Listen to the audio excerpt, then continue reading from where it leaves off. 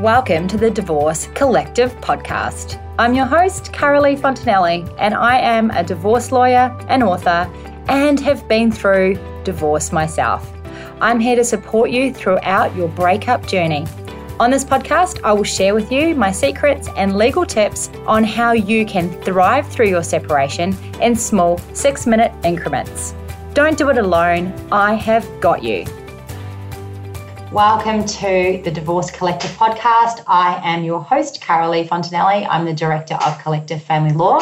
We are a full-service family law firm based in Southeast Queensland. We offer a range of different services within family law and also a range of different payment options, including fixed fees, flexible fees and deferred payments. So if you need help with your family law matter, please come and see us over at collectivefamilylaw.com.au. We offer a free initial appointment to get you started. And guess what? Doesn't matter where you're located, we can help you out no matter where that is. So today I want to talk to you about a really interesting topic that comes up all the time in family law when it comes to property settlements, and that is what happens to mum and dad's loan. So when you separate and you have a loan from mum and dad, what are the consequences of that? This can get really tricky for a lot of families because, of course, families get concerned and worried about it, and understandably so, because often parents lend parties or gift parties significant amounts of money. In fact, the Australian Financial Review in an article recently said that mum and dad are the 9th largest lender in terms of the value of loans in Australia. That is actually quite amazing. And I can tell you, as a family lawyer, we see loans from parents very, very often. It is most certainly something that we spend a lot of time arguing about when it comes to the property pool, whether it is a loan or whether it is a gift from mum and dad.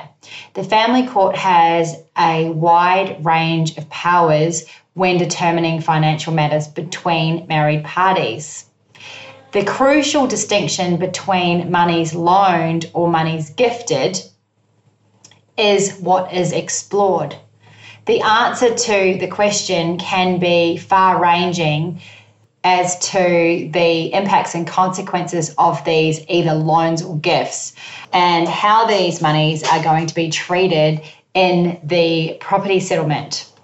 If parents of adult children do want to gift money, that is totally fine. But they have to understand that by gifting the money, it's the gift to the couple, not to their child. If they want to loan money to the couple, then there are a few things that they can do to protect their loan and to ensure that if there is a relationship breakdown of the couple, that the loan is then going to come back to them. So the first option would be to do a loan agreement. So this is a document that would ideally be drafted by a solicitor that outlines the amount of the money loaned, the purpose and intention of the money loaned, an interest rate, terms of the loan, a schedule for repayments and security for the loan. This way, it is obviously very, very clear that it is a loan and that the intention of it was to have the money repaid. So, for example, if the parties do end up going through a separation, then the monies for the loan would then be paid back to the parents. The second option would be to draft a binding financial agreement. So, for example, if the parents really wanted to give a gift and not a loan, and the gift was substantial, it could be worth doing a binding financial agreement between the parties. And what that will then outline is that if the parties were to separate down the track, how they would divide property. And obviously, in that case, in the binding financial agreement, you could outline that the gift would either remain with the child of the parents or the gift would go back to the parents. So that would be dependent on what the parents wanted to do with either the loan or the gift that they gave the parties. If you have got a loan from your parents, or as a parent you've given your children a significant loan and the parties do go through a separation, without these documents, it can be really tricky, although having an email trail that it was a loan, having repayments made monthly so that it was clear that it was a loan, actions like this can also help if it is a loan. However, you can't have given your children, say, some money 10 years ago and they've never ever repaid anything, or there's no evidence of it being a loan, and then expect to get it back as a loan or have it put in the property pool as a liability. That's just not going to fly in court.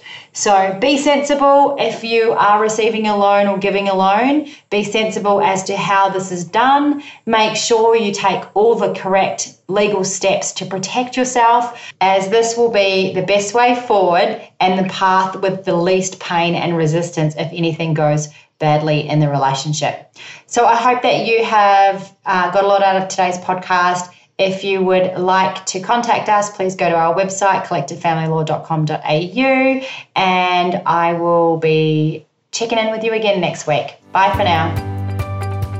Thank you for listening to the Divorce Collective podcast, brought to you by collectivefamilylaw.com.au. If you got value from this week's episode, I would love it if you would hit subscribe and take a minute to leave a review. You can connect with us on Instagram or Facebook just by searching for Collective Family Law. And remember, until next time, you have got this.